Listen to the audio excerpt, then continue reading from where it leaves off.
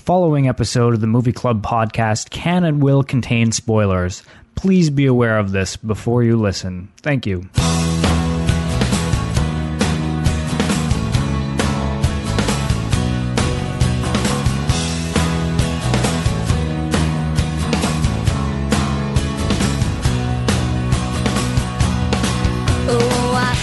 Hello and welcome to the Movie Club podcast, episode number 12.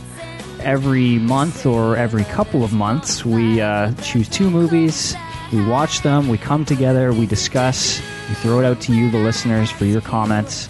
And this time we're talking about two Shakespeare adaptations, or at least loose Shakespeare adaptations. Gus Van Sant's My Own Private Idaho and 10 Things I Hate About You. So let's get some introductions out of the way. My name is Sean from the website filmjunk.com. My name is Kurt from Twitch and row3.com. Marina from row3.com. And I'm Andrew from row3. So I guess we're going to start with My Own Private Idaho.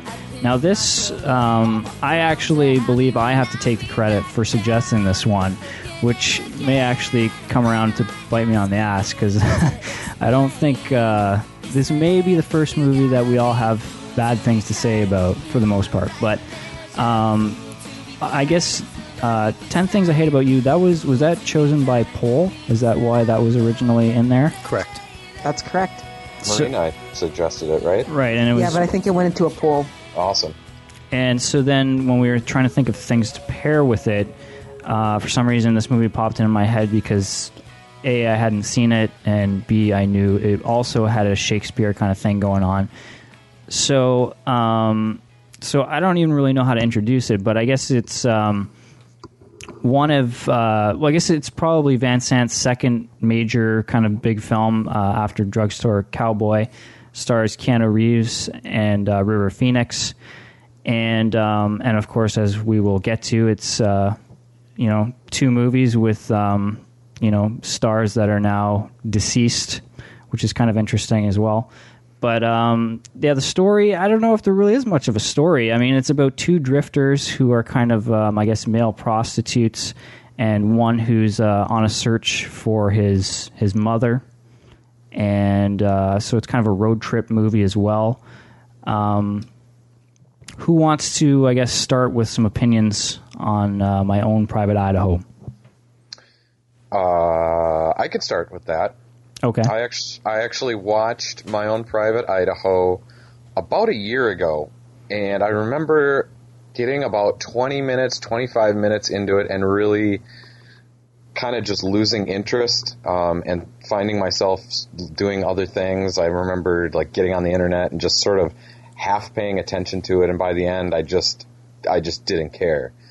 So I actually watched it last night, and then I watched it again tonight when I got home from work, or most of it again, and my opinion of it has not changed at all. I find it so flat. I find it so uninteresting is the word.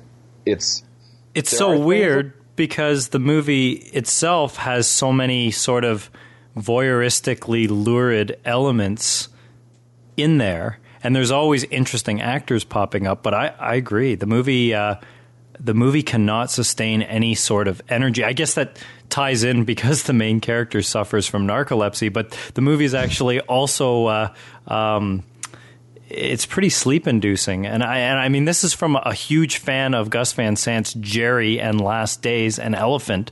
It's quite impressive how this one misses its mark. Yes, I agree completely. I don't know if it's a symptom of poor characterization or what it is. It feels like it just sort of jumps around from vignette to vignette. These two characters, it has to do a lot with different father figures for these two drifters, and the father figures that are constantly introduced and then taken away are just never fleshed out and never get enough screen time for you to really care about them or their relationships with the guys. I found it really, really disjointed, and that, I think, is partly what makes it so uninteresting. It doesn't help that it starts off. I thought it started off really well with that the visualization of the sex act, and this house comes flying out of the sky. I thought, wow, that's kind of cool. Never seen something like that before. But then from there, it goes right to sleep. It's like, how do you go from that to nothing? I mean, it's boring as hell. I can't believe I'm saying that about a movie with Keanu Reeves. It's boring. Yeah, he's like your crush, right? Oh my God. This is so awful. Like, I mean, I've seen some of his early films, and he's pretty bad. I mean, I'll be honest. Yeah, he's a good-looking guy, but he can't act. At least not very well. And that's okay. I don't mind. But he's just, like, sleepwalking through this role, and it works for some roles, but for others, it's just painful. And, I mean, River Phoenix, for, all the badness of the movie, he's really captivating. I found myself really buying into his character, at least to an extent. And he was interesting to watch, even though I didn't really, his storyline, I could care less, to be completely honest. But Keanu Reeves is just like walking through this.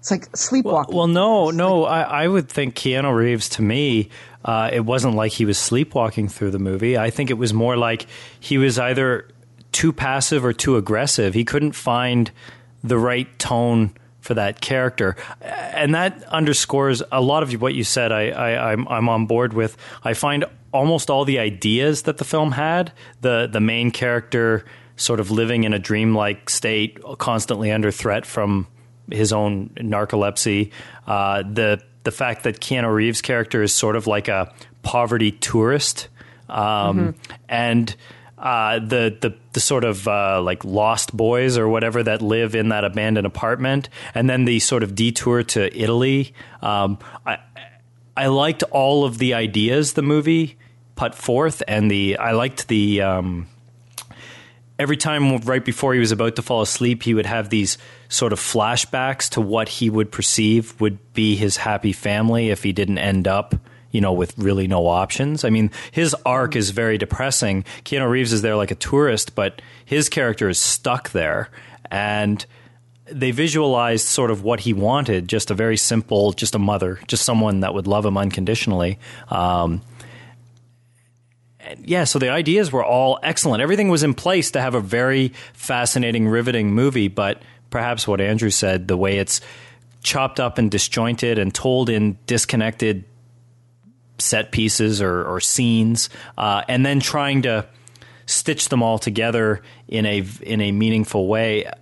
I don't know. I've seen movies that are made like this, and I've seen them work, but I don't know. It must be an inexperienced thing on Van Sant, or he went too ambitious with the story. I also read that it was actually two screenplays he merged together, and maybe the film shows symptoms of two discrete stories that he had well developed that he sandwiched together to make this film. Yeah, it's funny you mentioned that. I didn't know that, but that totally, like, that was the point I was going to bring up, is that, I mean, okay, it's loosely based on Henry IV Part 1, and I don't know, like, I haven't read it, so I don't know exactly what parts relate to that, but it felt to me like whenever it kind of got to, like you said, the Lost Boys stuff with, like, the father figure there, it seemed like, and he was talking kind of in the Shakespearean English, and it just seemed totally like a different movie from the sort of road trip in search of the mother and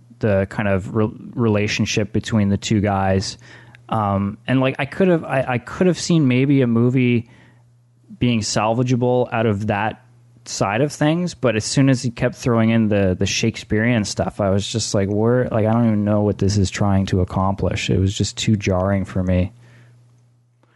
Yet the scene where they're on the road and there's two scenes that really struck out that I really enjoyed. Was one where you have Keanu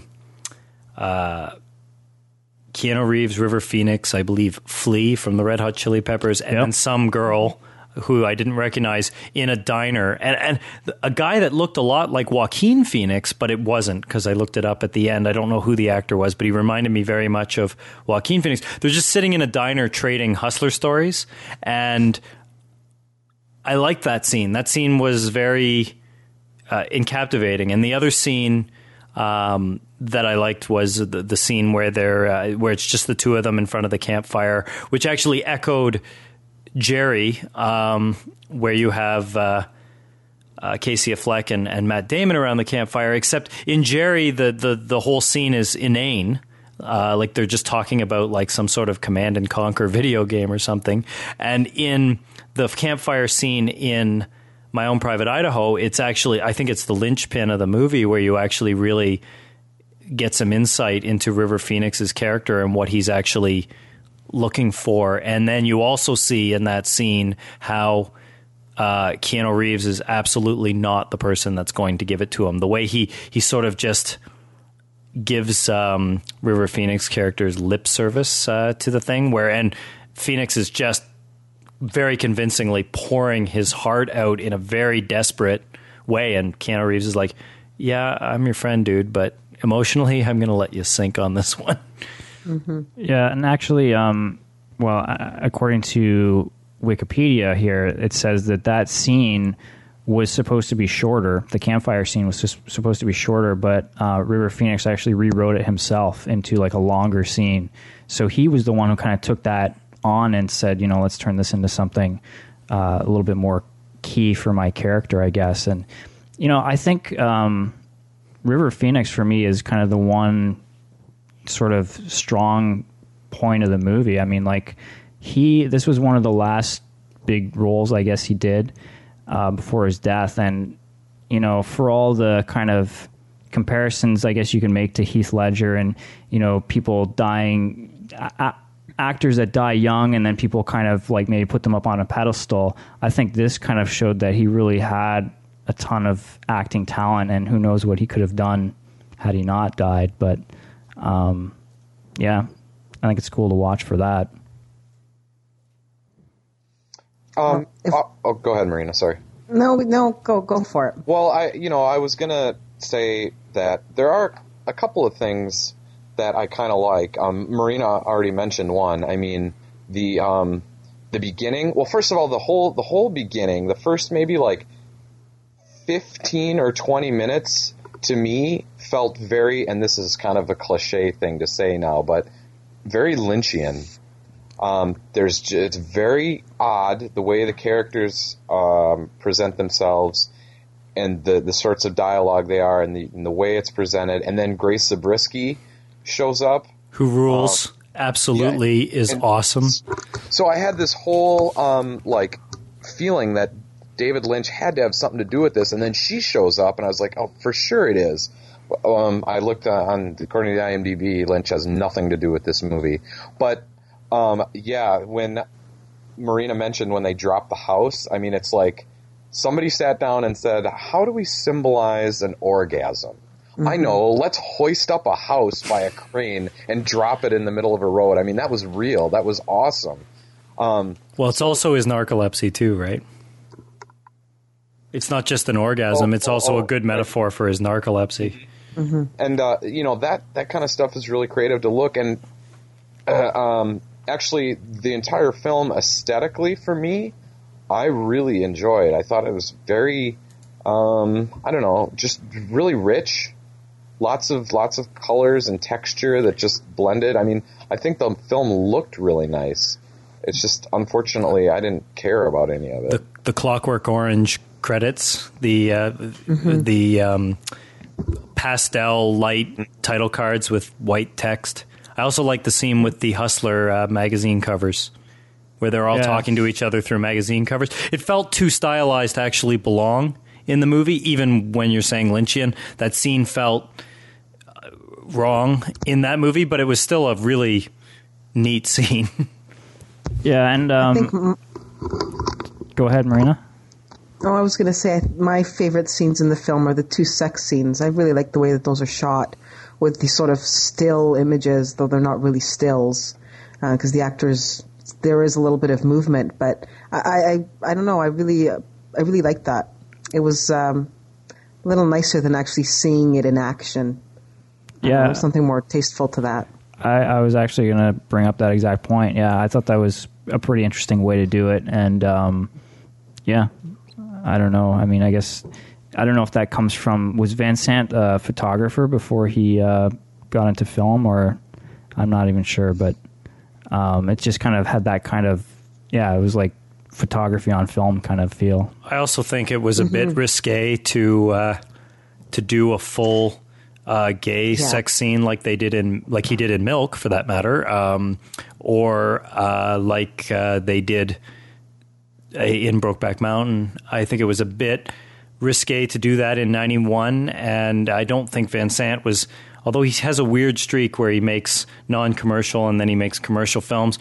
His original films are, both of them, and Drugstore Cowboy and this, walk the line in some ways. And I thought that was a great way to get to totally get it across, but also keep with this sort of stagey, arty. Like, there were times when the staginess of the movie totally failed for me, like when all of the kids are in the abandoned apartment building, and you have the father figure gives his, like, almost word for word out of the text soliloquies, and the kids sort of run and dance around like it is a Shakespeare play on stage, with the sort of heightened enthusiasm that works on a stage but does not work on film.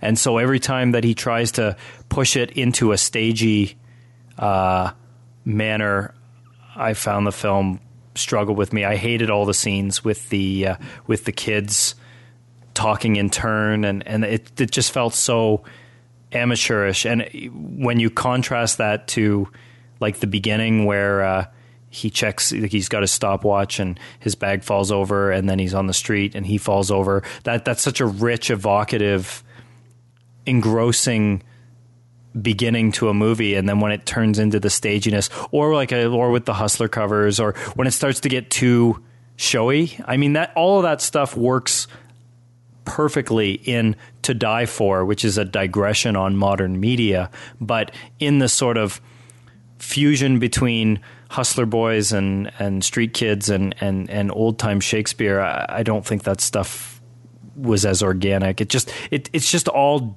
clumsily jumbled together, and like Andrew said, it's exhausting. It makes me not want to care. Well, actually, there's, I guess, kind of an interesting parallel to be drawn. Like you mentioned, Brokeback Mountain, and, you know, the fact, I guess, that we are going to be talking about a Heath Ledger film, but this, in some ways, was kind of like a precursor to, I guess, Brokeback Mountain. You know, like, it definitely, you know, the same setting in a lot of the scenes, and it just, it reminded me more than once of that movie.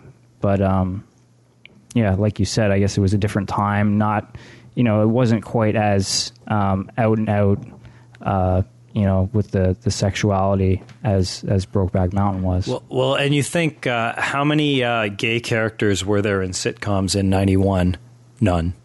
How many gay themed, like, funny or musical oriented films were, like, explicitly gay characters at the time? I mean, Van Sant is somewhat of a pioneer on making gay cinema into the mainstream. I mean, he's taken it to the absolute highest level now with Milk. But between him and who's the guy who did Hedwig and the Angry Inch and Short Bus and John Cameron Mitchell, the two of them, I think they collaborate a lot.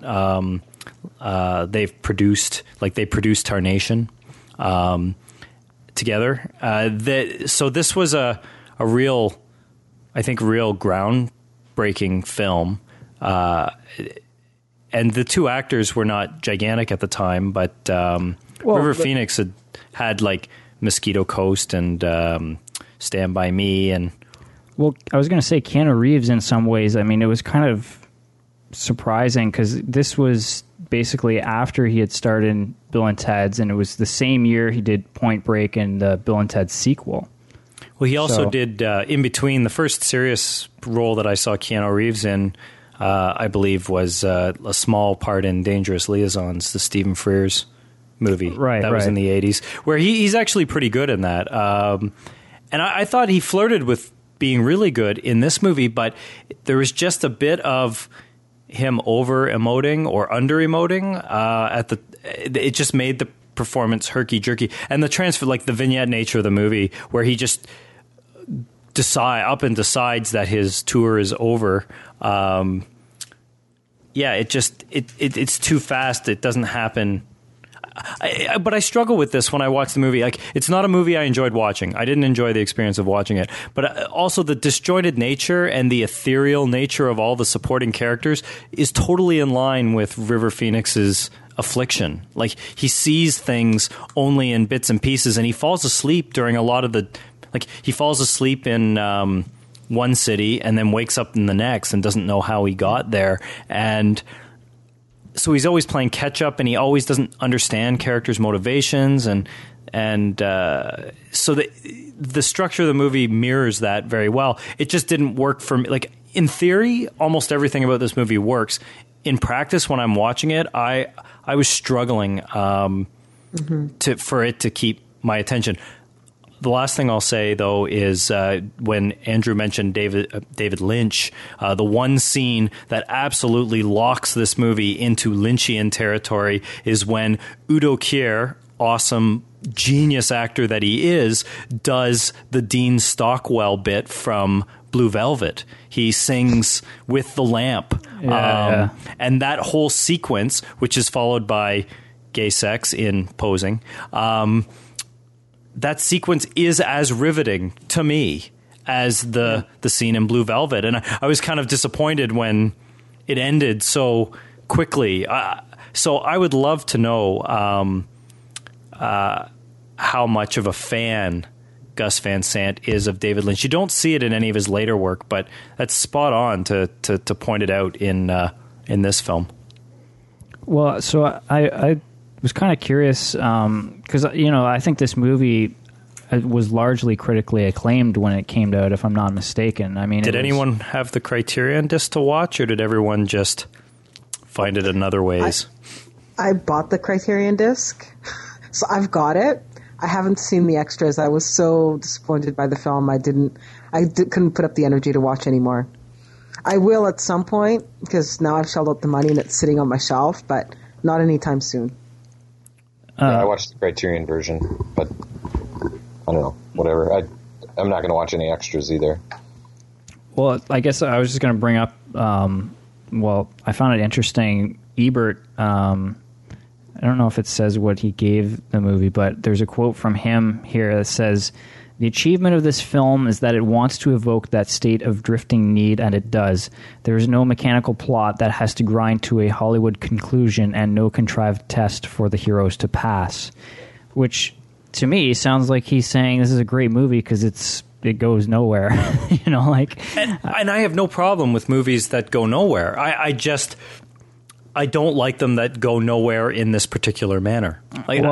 Yeah, I mean, I guess I don't know. To me, I'm trying to put myself in the context of when this came out, 1991. I mean, I think part of it was that it was an independent film and it was kind of maybe doing things that people hadn't seen before. And I think now when we're going back and looking at it, it's just kind of like, we're comparing it to Lynch and other things that are better, I think, in some ways, or just... Oh, no, absolutely. With me, Gus Van Sant is so spotty for me. I mean, I love his like Death trilogy, the Elephant, Jerry, and Last Days, and I love To Die For, and I really, really like Drugstore Cowboy. But Finding Forrester, the Psycho remake, Good Will Hunting, I loathe. And this movie, I mostly loathed. My Own Private Idaho. And Milk, I just found Milk just sort of sat there. It was handsome, and the acting was solid. And I guess you could say that that's the same thing with My Own Private Idaho. It looks great, and the acting, at least on the River Phoenix side, and the Grace Zabriskie, Udo Kier, James Russo side, and what was his name, William Reichert, or whoever plays the street father, not the Keanu's real father. He was pretty flat, but I found the acting, particularly River Phoenix, was great, but the movie it didn't do much. It just didn't. I'm surprised at at how high the score is on IMDb too. It's got a 7 out of 10. I'm the IMDb shocked. is a weird. Who knows what that means? It's a meaningless. IMDb numbers are meaningless. It is weird that Shakespeare is fully credited as like a co-writer of the movie. Well, there's all sorts of Shakespeare, like quaint Shakespeare references. They're almost goofy. Like at one point, Keanu Reeves is drinking a beer, and the brand name is Falstaff. And I saw 3 or 4 little. Yeah, goofy I remember things, seeing something too. I can't remember which of course, 10 Things I Hate About You is totally loaded with them as well. But I did even in the Van Sant movie, which I would not have thought that I would see. But there were like these goofy Shakespearean in-jokes scattered throughout the text. But I think Shakespeare is credited because several of the monologues or soliloquies in the film, Keanu Reeves in the alley, the father, almost every time they're in the abandoned apartment, I believe when they do the looting of their own gang in the movie, when the gang steals, I don't know, it's like concert tickets and cash or something, and then they dress up and rob themselves essentially, and then they come back with it.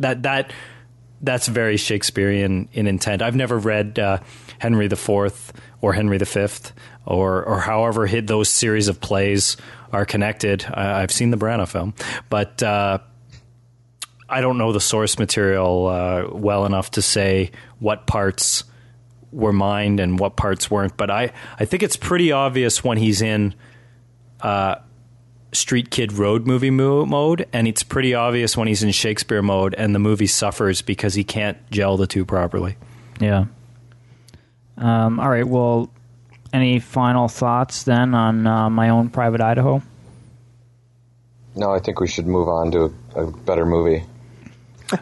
I wanted to mention the one thing that struck me weird in the movie is when he's about to have sex with Udo Kier the first time, he's watching The Simpsons in there, and it's sad and pathetic that I knew the exact episode, and it didn't parallel what was going on screen, but right before the alien ship tries to suck Homer up and the tractor beam's not strong enough, the movie cut away. I was like, I wanted to see that scene in The Simpsons, and then they cut away. Maybe that says something about the movie you're watching when you're like, I want it all. The Simpsons. It says it all.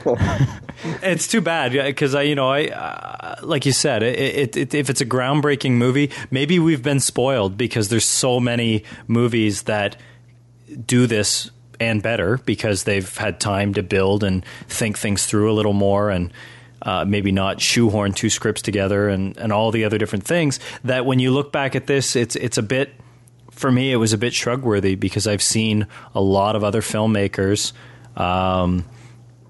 do this type of movie better. Yeah, and I think, I don't know, I mean, the whole Shakespeare thing for me, it's like if you're going to adapt Shakespeare, and I know, there's movies that straight out adapt it, there's movies that try to modernize it, and then there's movies that kind of try to just weave it in there, and like sometimes that works, and sometimes I'm like, okay, are you just throwing in Shakespeare to sound like, literary or something? Like, I don't know. I know like Shakespeare is kind of the backbone for so many of these stories that we see on screen nowadays, but sometimes it's just a little, I don't know, questionable. It in this case, very questionable. This story could have been told. The Shakespeare and stuff doesn't have, or the fact that you're aware that it's Shakespeare does not necessarily have a lot of resonance based on the story, except for he's in a narcoleptic dream state all the time. So you have, theater and reality and poverty and orgasm and everything all stewed together. But it's one of these, it's very difficult to make a subjective point of view movie, like a point of view where you're supposed to feel as disoriented or drugged as the main character. I mean, even something that's technically functioning on all cylinders, like Christopher Nolan's Memento, you don't exactly, I think it tries to put you in the frame of mind of someone who is disoriented all the time. But I mean, the movie doesn't work because of that. The movie has a bunch of other things. And I just can't think of very many movies that manage to get across how the main character is feeling visually. Well, the Diving Bell and the Butterfly might be a good example. Yeah. But again, I found myself for the Diving Bell and the Butterfly not feeling like he felt, but being marveled that they would even attempt to do that, which to me meant that aspect. I love that movie, but the aspect of that movie failed. The only movie I can think of that really hit me hard when it tried to visualize it was in Copland and Children of Men, when the character, and for that matter, The International, when a character is hit by like an explosion or something and they're deaf for a little while, and you've got that ringing in their ears, and so you are seeing the images without getting the sound. I liked all three of those movies did that pretty effectively, and I felt, not for the whole movie, but for that scene, I felt like, wow, I've just been shocked and hit with that force, and I'm sitting there punched in the gut and looking up from the movie. Right. All right. Well, let's move on and talk about, I guess, another Shakespeare adaptation that, in some ways, I think it's less in your face. I mean, to me, I haven't read The Taming of the Shrew, so I didn't even really know specifically what stuff comes from it and what stuff doesn't. But maybe you guys can talk a bit about that. So this is directed by Gil Junger. Is that how you say his name? I don't really know what else he's done. I guess he did recently Get Smart's Bruce and Lloyd Out of Control, the direct-to-video spin-off from the Get Smart feature film. I mean, he also did Black Knight, starring Martin Lawrence. So some classic stuff here. This sounds awful. Was he involved in the... They turned 10 Things into a TV show at one point. Was he involved in that? Oh, it's coming. It's coming. It hasn't happened yet. Oh, really? It's coming in 2009. Yeah. Really? Oh. Yep. This movie's 10 years old. This movie's 10 years old. I would have figured spin-off TV show would have come and failed miserably like they always do at this point. No, it's coming. Wow. Yep. So I guess, I don't know, Marina, seeing as this was kind of your nomination to begin with, do you want to... baby. Yeah, why don't you... I'm always complaining that we don't watch enough romantic films, I guess. And this is one of my favorites, just because it's smarter than your average movie. It reminds me a little bit of Clueless, in that it's easy to swallow. It has really nothing to say, but it's fun, and it's a little bit smarter than your average teen movie. And I'm all over the teen movies, so yeah, it's one of my favorites. Again, this is a movie that I own because I bought it way back when, after I rented it, and I remember really liking it. And I thought for sure that I was going to watch this again for this show, and just watch it and go, I don't really know what I was thinking. But no, I watched it again, and there's a lot going on in there. It's a lot of fun. It's it's definitely teeny bopper bubblegum junk food on some level, but on another level, there's a lot of stuff going on there that's pretty interesting and just a whole lot of fun. I was reminded in some ways of Brick, Rian Johnson's Brick, only in that, I mean, maybe it's because of the Joseph Gordon-Levitt connection, but I think it's partly because of the dialogue it's just not realistic. It's just ridiculous, unrealistic dialogue that, which Brick does on a different kind of way, but it just felt a lot of it was way too sophisticated for how teenagers talk. Yeah. But that's okay. I mean, that's part of what I like about it. It doesn't need to be realistic. So, I don't know. That's one aspect of many that I think is really good about this movie. And it starts off right away, too, with the Allison Janney. First of all, the movie's got a crazy cast of character actors that you just go, holy shit, he's in this? She's in this? And so you start off right away with Allison Janney just speaking not like any other teacher or authority figure in a high school would ever speak. And it's just instantly, the movie is likable. Instantly, you're just ready to see what's going to happen next after the monologue from Alice and Janney. So, yeah, good fun. Well, I guess I can jump in and just say that I wasn't a huge fan of the movie. This was actually my first time seeing it. And, I mean, as you can probably expect, I mean, I think it's a little bit dated, 10 years old. Like, you know, it's full of music that's 10 years old, and it's very, you know, like all the bands that are playing in the movie, you know, are completely gone and forgotten now. Like, I think, was it Save Ferris? Were they one of the bands that was up there? And I forget who else, but Letters from Cleo. Right. And so, I mean, I don't know, I guess maybe it's part of the problem for me, again, is that I'm not catching where all this sort of clever Shakespeare interplay comes in. Well, let me enlighten you, all right, if I may, on that. One thing that I really liked about this, and it's totally, I'm surprised Sean, growing up in the Ontario school system, didn't have to do Taming of the Shrew. It was our grade 9 curriculum. But anyway, I think we even got to watch the episode of Moonlighting where they did the Taming of the Shrew in 45 minutes. But anyway, awesome. The thing that I liked about this, and which was totally obviously the Shakespeare plotting instant, was the fact that Bianca, who is the sub character, she's the thrust for the movie. She's what sets the plot in motion, but she's really the minor character because she's not the shrew. She's like the perfect little girl that everyone wants, and they're willing to have to put up with the crap of her sister because of the rules of the father or the rules of the house.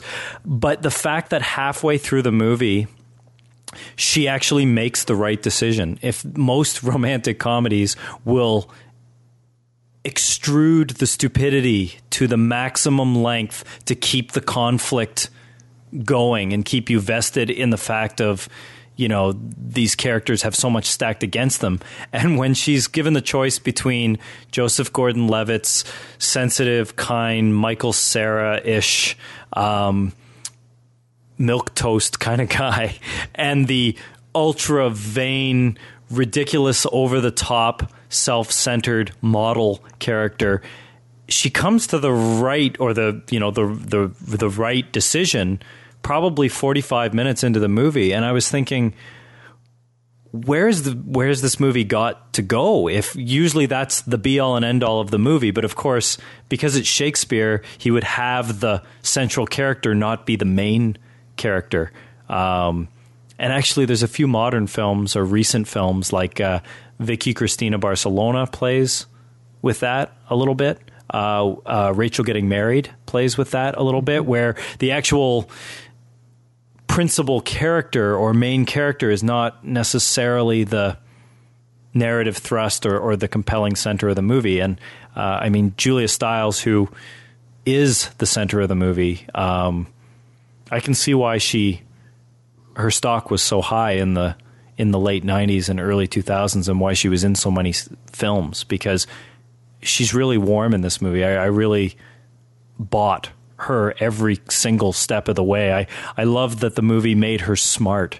The movie went out of its way to constantly underscore that with her, you know, the books that they made sure the camera lingered over so that you could read Sylvia Plath or whatever. But I mean, every time she had to convincingly play a character that's got a chip on her shoulder because she's pretty smart and everyone else is beneath her, she still made that warm. I thought that was fabulous performance from her. I guess for me, like, I think Clueless comparisons are relevant, but I think I like Clueless more. Like, I don't know. I found like a lot of the humor and stuff in this really was just fell flat. It just was too cute or too slapsticky. Yeah, and there wasn't enough, like, I don't know, I guess sort of no deeper humor there that I found. It was all very surface. You know, Heath Ledger is interesting though, watching him in this. And I mean, for me, even when it was announced that Heath Ledger was going to be the Joker, even at that point, even though he had done, Brokeback Mountain, I still thought of him as this kind of teen heartthrob guy. That was still the image I had in my head. And even though this is the first time I'm seeing this movie, clearly that this is kind of the phase he was in at this point. And, he has definitely a presence on screen, but I don't know that watching this, you get really a feel for what he would go on to become. I don't know. Do you guys... Really? No, I completely disagree. When I was watching this, I never thought much of Heath Ledger. I saw him in, was it Monsters Ball? Right. Yeah. Yep. And I saw bits and pieces of A Knight's Tale. I never watched the full movie because I didn't like it. You have to watch the whole thing. It's really good. And what else did I see him in? There was one other film that I saw him in prior to Brokeback Mountain, and I thought, I didn't have much of an opinion of him at all. I mean, he was good in Brokeback Mountain, but I still thought he wasn't like amazing. I found his performance in Brokeback Mountain was an exercise in highly practiced grumbling.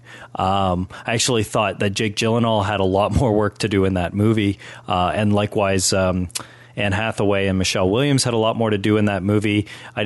Anyway, when I watched 10 Things I Hate About You, I'm like, oh, wow, now I actually see the potential of what they saw, because he takes like a piece of shit role and completely sells it with charisma. When he launches into that musical number, that is one that moment should have failed. Like, that was just too much, and he sold it, just completely sold it. And even at the very end of the movie, where she's got the guitar sitting there and he has to still come back in like the cocky son of a bitch that he is and give his Juno-esque I knew all the time but I love you thing, he totally fucking sells it. And anytime Julia Stiles and Heath Ledger were on screen together, they had way more chemistry than this movie necessarily deserved, because a lot of it was slapsticky and obvious and occasionally clumsy and really ramming it down your throat. But almost every performance, even the guy who I always think of, the guy from Serenity, Mr. Universe. What's his name? David Krumholtz or something. Even he was the Motormouth character that basically he's the exposition machine / nerd, and even he is great to watch. Every scene with him in, and Joseph Gordon-Levitt is fabulous in this movie. Everyone is great, but I especially have a soft spot for Larry Miller, the stand-up comedian, who has all the ultra sappy dad moments and over the top dad moments, and he owns them, every single one of them. No matter how hacky they give him dialogue, I love him in all the Christopher Guest movies, and I love watching his like 5 stages of drinking stand-up routine and all that stuff. But wow, does he ever? He was probably my favorite part of the movie. He's great. But I don't know. I mean, Andrew Marina, what else is it about this movie that, is it just kind of a popcorn movie, or do you feel like there is something more that, 10 years later, people should be going back to this thing? Well, for me, it's a bit of a nostalgia trip, because I graduated in about the same time. And so it's sort of the high school that I grew up in kind of thing. So for me, I don't really know that I take anything else from it, but it's a movie that I've always really enjoyed, and I like revisiting every once in a while. And I don't know, I'm a sucker for the romantic film, and this one just has the right amount of schmaltz for me. It just sort of works. And the performances, like Kurt said, the performances here are much better than you would expect from a movie of this type. And you don't see a lot of these anymore. And so, I'm stuck in the 90s when it comes to romantic movies. I don't know what it is. Between this and Clueless, I'm done. I think Kurt nailed it exactly. It's the characters and the actors that make this movie. Because, Sean, I totally agree with you. The humor that's in this movie, it's eye rolling, a lot of it. Like, I would just go, oh God, really? But instantly you're just able to overlook it, because boom, there's Heath Ledger just putting on a great performance, or Julia Stiles with that smile. And I don't know, just like Kurt said, the chemistry of every single character in the movie is great. I mentioned Allison Janney. He mentioned Larry Miller.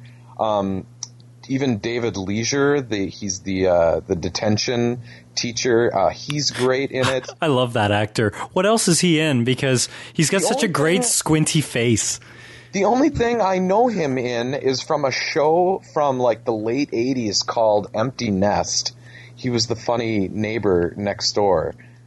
That's the only thing I can remember him from. He was in Galaxy Quest, and he was in Black Knight. Is he in Twin Peaks? Is he in Twin Peaks as the sort of the clothing retailer guy? No, doesn't look like it. It reminded me of that David Lynch character that he's also in that On the Air show, but I guess not. But you're right. I totally recognized that face in the movie. And how about and then there's the English teacher too, the black guy. Did you mention him? He's great. He is, but he's great too. He's hilarious. Well, but again, it's just ridiculous. Like these teachers. No, I've never had a teacher that acted even close to like any of these. But I like that. It puts you in that. I mean, okay, did anyone go to a school that looked like a massive castle? Like that school is insane. Oh yeah, the final shot with when the closing credits are going, with that whatever the band is, playing up on the rooftop, and the camera just swoops over this school and like swivels around the whole perimeter, and you're just like, what is this? Well, I think the school's name is what, Padua? It's Shakespeare's Padua. Yeah. The fake town that a lot of his plays are set in. There was a lot of references in this. I found it interesting though. Isn't the sonnet like the sort of romantic comedy linchpin scene where Julia Stiles has to do her homework assignment and she reads her interpretation of the sonnet? Isn't that one from Romeo and Juliet? I found that that particular sonnet's not actually from Taming of the Shrew. They actually, and there's a line reading of Macbeth at one point in the movie. So they had a few other Shakespeare references in the movie, and not. I like the fact that they didn't rigorously follow the play or use the play's dialogue, although occasionally they borrowed a bit or two there, just a little nugget.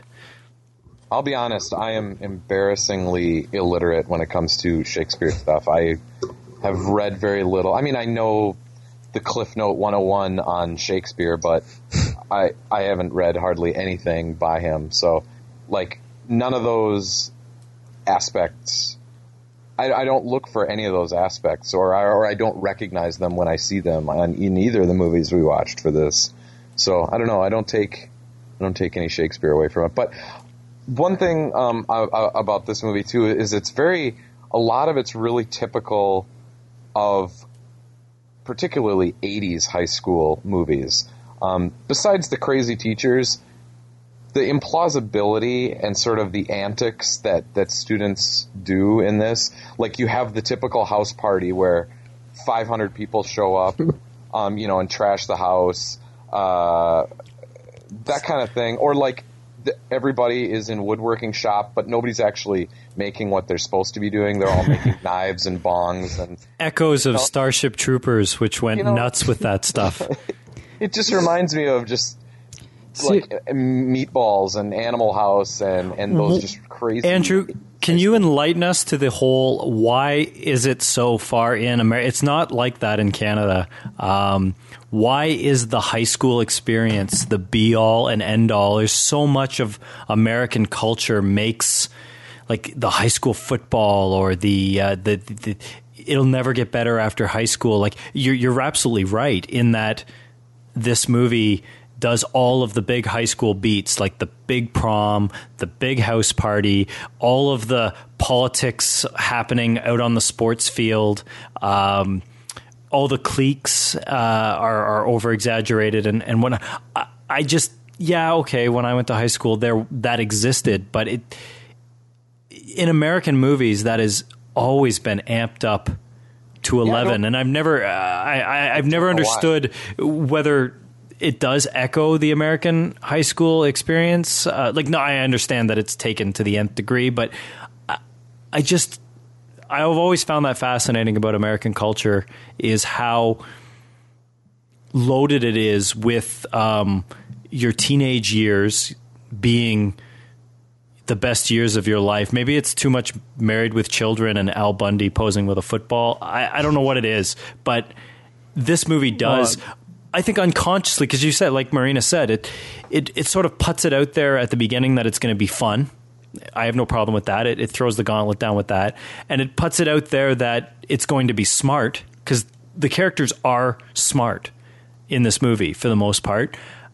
But then it still does this. So I'm thinking that the whole trumping up of the high school is somewhat accidental or unconscious in the fact that that's just like the rules of the game. Well, I don't know. I can only speak for the one high school that I went to, which was a really big high school, though, at the time. But I think all of the little aspects of how they trump it up are all based on some bit of reality, I guess. Like, I would say that, I don't know if it was the best time of my life, but certainly senior year of high school was loads of fun. It's definitely one of the highlights of my life, I think. But I don't know. I think they just take all the little bits of high school that are fun and good and then just, like you said, just amp them up to the nth degree. And Does anyone here watch Veronica Mars? Because this movie, even though they're totally different intents, there was a lot of things, a lot of ways, particularly with the dad, and also with this really smart central character, and also the amping up of high school. To me, this Veronica Mars, forget the TV sitcom they're going to make, which I'm sure will be ludicrous. Veronica Mars, in spirit, is almost like the follow-on, even though it's taking a more detective Nancy Drew, Sam Spade approach to it. Yeah, I've never watched the show. I've had a couple people say that it's kind of fun, but I've never seen it. Yeah, me either. And, keep in mind, we're 30 now. Maybe or over 30, some of us. Maybe if you've sort of forgotten what it's like. Like, for a high school kid, your whole world is that building, for the most part. I mean, at least, maybe not your whole world, but a big, big chunk of it. Like, that's where all your social interactions happen. That's where just everything you are involved in nearly revolves around that building and that community of people. So I mean... Well, that's what makes the 2007 Palme d'Or winner, The Class, such a compelling movie, because it does capture that intensity of the high school experience, or they're not even in high school in that movie, with the mundaneness of nothing you're doing is particularly that important. Exactly. Mm-hmm. I mean, they do have a little bit of the home life here with Larry Miller, but even when they're at home and it's the two sisters and the dad, what are they talking about? They're talking about social interactions and what they do at school. So everything in this movie revolves around high school. So you're looking at it from the character's point of view about how important high school is to them, I guess. Yeah, and I guess maybe part of what turned me off a little bit is kind of some of the stuff that Kurt's talking about, how it kind of amps up the whole high school thing. But then, it's interesting, like you watch like American Teen, which, a lot of people say is very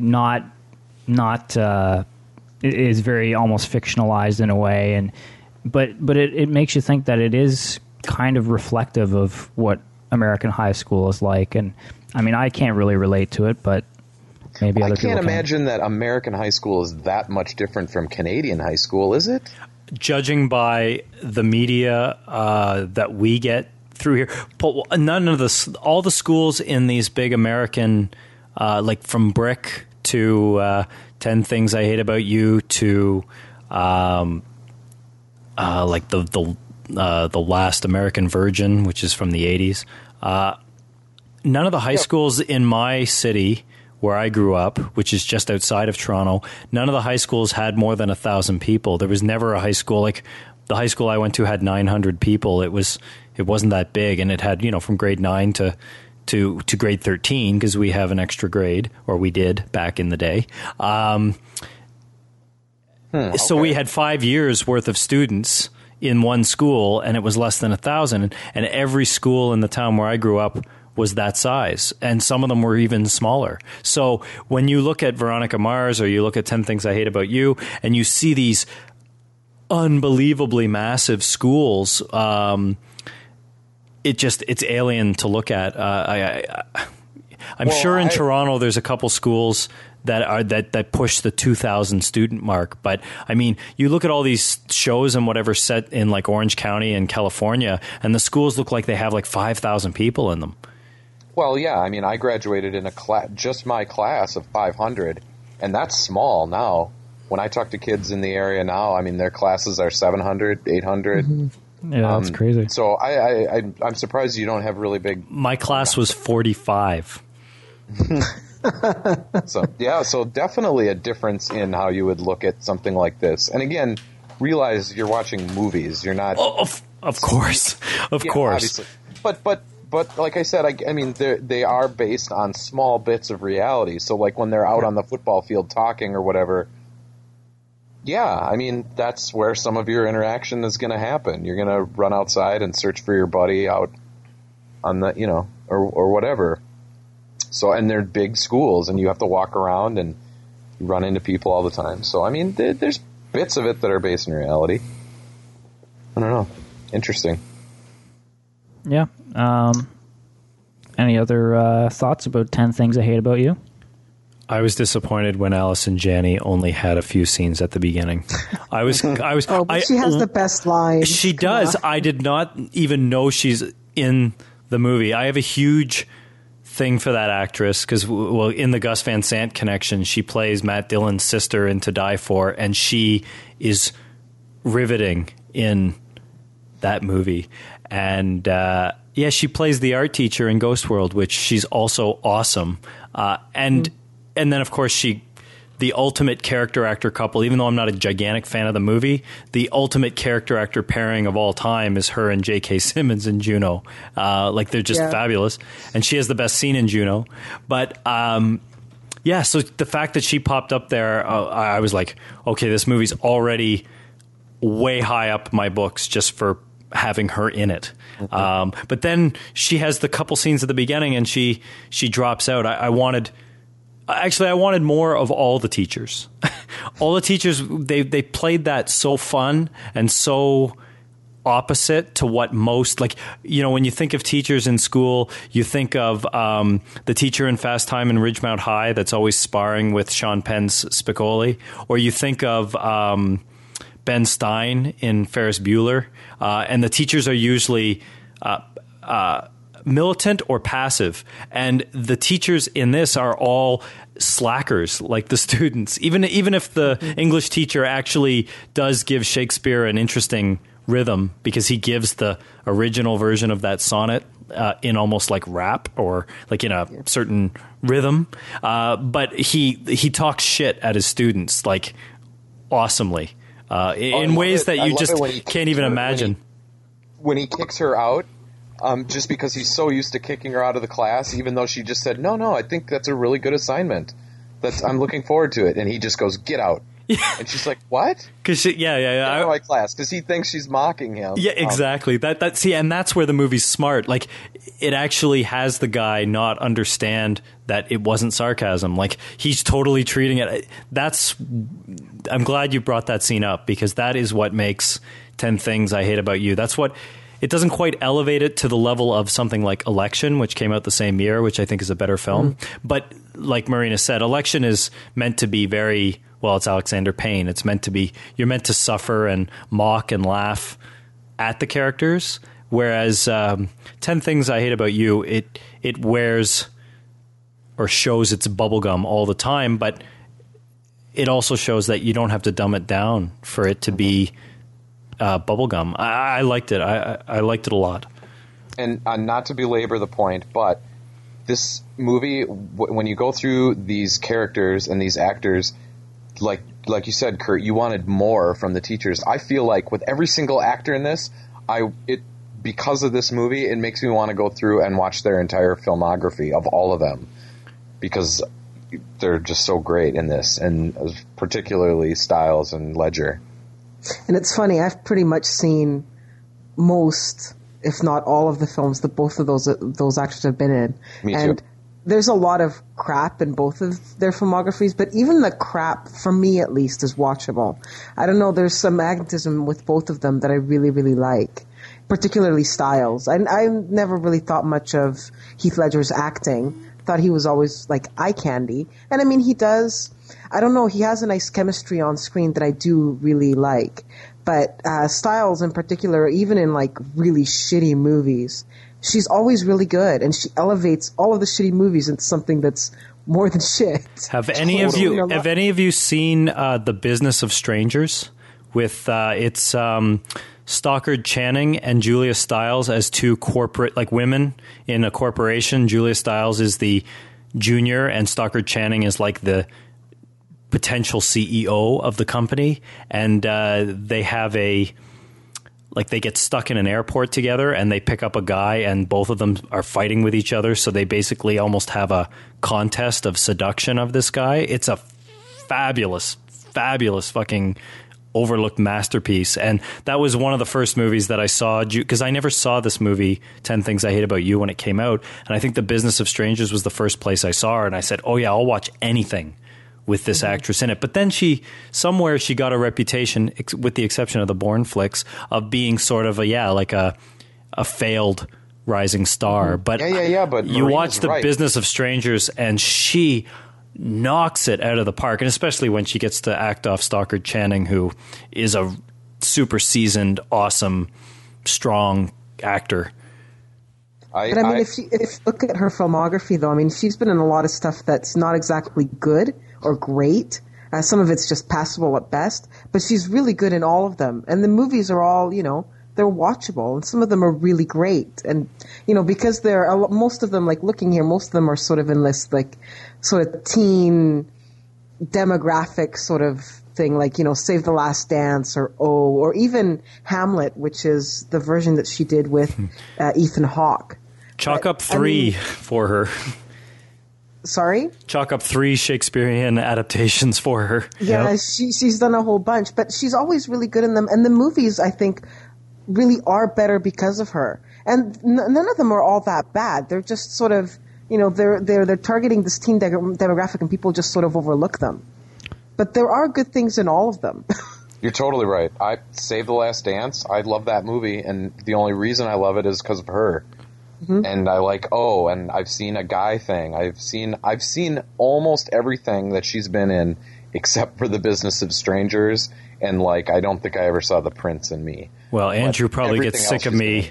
You probably get sick of me constantly going on about how compellingly watchable Balthazar Comaker's A Little Trip to Heaven is, with her and Forrest Whitaker and Peter Coyote. She's fabulous in that movie, and it's not aimed at the team. I don't know what. I think that movie went straight to DVD because no one knew who it was aimed at. What about? She hasn't been in a good leading role since I don't even know how long in a good film. This girl needs to be in more stuff in the lead. The Omen was actually pretty solid. If anybody bothered to see it, it's actually a pretty good, solid remake. But she's not even really the lead. She's hardly in it that much, is she? Oh, well, she plays the mother. She has a couple of big scenes. But, I mean, the movie's about the kid, right? Right. I want a movie where she drives the movie. That's what I want to see. Because I think it would be a fucking knockout of a movie if they could find one. Like, even in the Bourne movie is like, she's only there for, 10 minutes tops. Yeah, but she's great in all 3 of them. She's awesome. Her scenes are awesome, totally. So, yeah, I want to see her lead and drive a movie by herself and see what happens. Well, go back and rent The Business of Strangers and let me know how that one works for you. What about, I was going to bring up She's the Man. Have any of you guys seen that? Because this was also a sort of teen comedy based on Shakespeare, written by the same screenwriters. It's shit. Really? It's total shit. It doesn't work at all. It's not funny. The lead actress, whatever her name is I think she was on a TV show. She's just not appealing. The movie relies on her, and it just doesn't work. It has a couple of funny scenes, but in general, it's just crap. So is that proof, then, that 10 Things I Hate About You, it's the actors that make it special? I would say so. definitely. I think we are all in agreement on that one, because all of your problems, Sean, seem to be function of the overall setup and screenwriting. And the rest of us all love the acting and the characters and the chemistry. It's a function of, you see these words on the page, and they set up everything, and then they throw the actors in, and it's a sink or swim kind of situation. And it's impressive to have such a large ensemble and almost like a sharing of what exactly the lead is, because if you just added up the number of words spoken, then wouldn't David Krumholtz, or Mr. Universe, be the main character? He has the lion's share of lines in the movie, yet he's obviously very much a supporting player in the movie. I mean, well, I was wondering about him, because there's him and Joseph Gordon-Levitt, and of course Levitt kind of, it seems like he's going to be like one of the main characters, and then he kind of like takes background for a bit, and then he comes back. But like in terms of the Taming of the Shrew, like, are there specific characters that they map to? They all map to it. In fact, they've all got their names. Like, if you look at the characters' names, and then they didn't want to make it overly Shakespearean with the names, so what they did was like they sort of Americanized parts of the names so that you could still get the mapping of who they're supposed to be, who they are. And then when they couldn't quite, when the characters only had first names or whatever, they gave them, like, I think the Julia Stiles and her sister and Larry Miller's character, their last name is Stratford, which is the main place where all the Shakespearean plays were put on. And has a minor echo in Ontario as well. So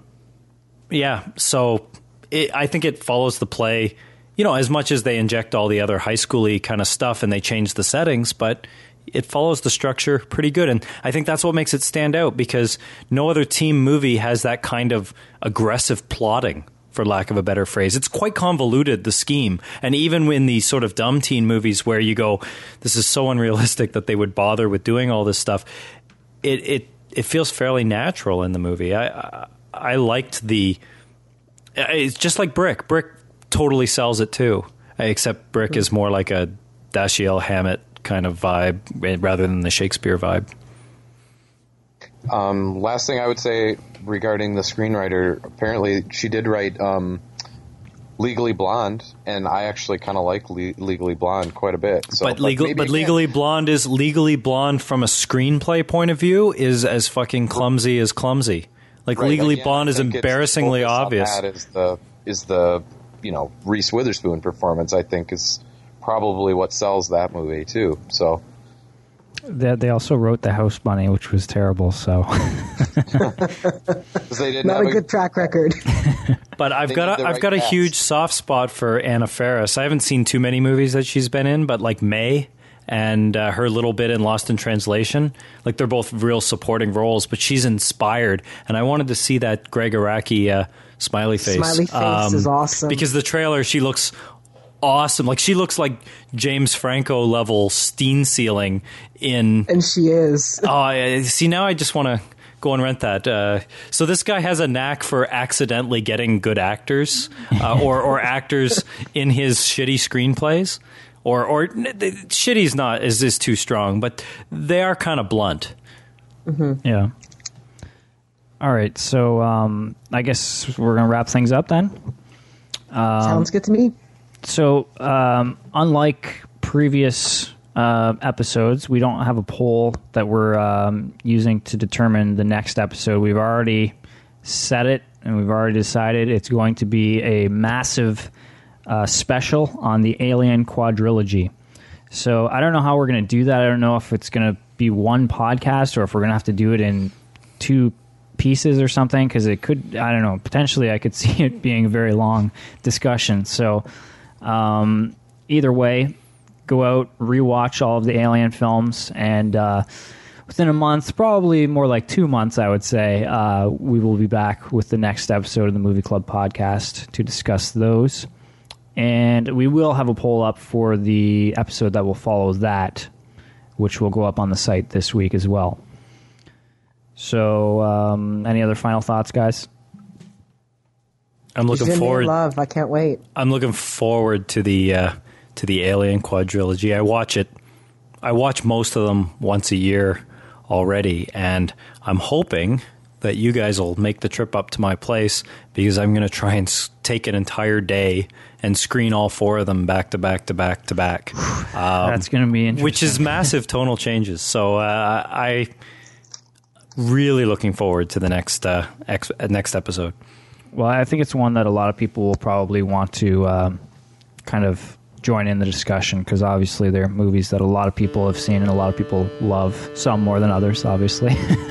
So thanks for listening, everyone. And don't forget to visit the website, movieclubpodcast.com, where you can stop by and give your comments and thoughts on the movies we just talked about. And if you want to suggest movies for future episodes, feel free to email us or leave a comment on the website as well. And I guess that's about it. So until next time, we'll see you guys later. Bye-bye. When I first came to London, I was only 16, with a fiver in my pocket and my old dancing bag.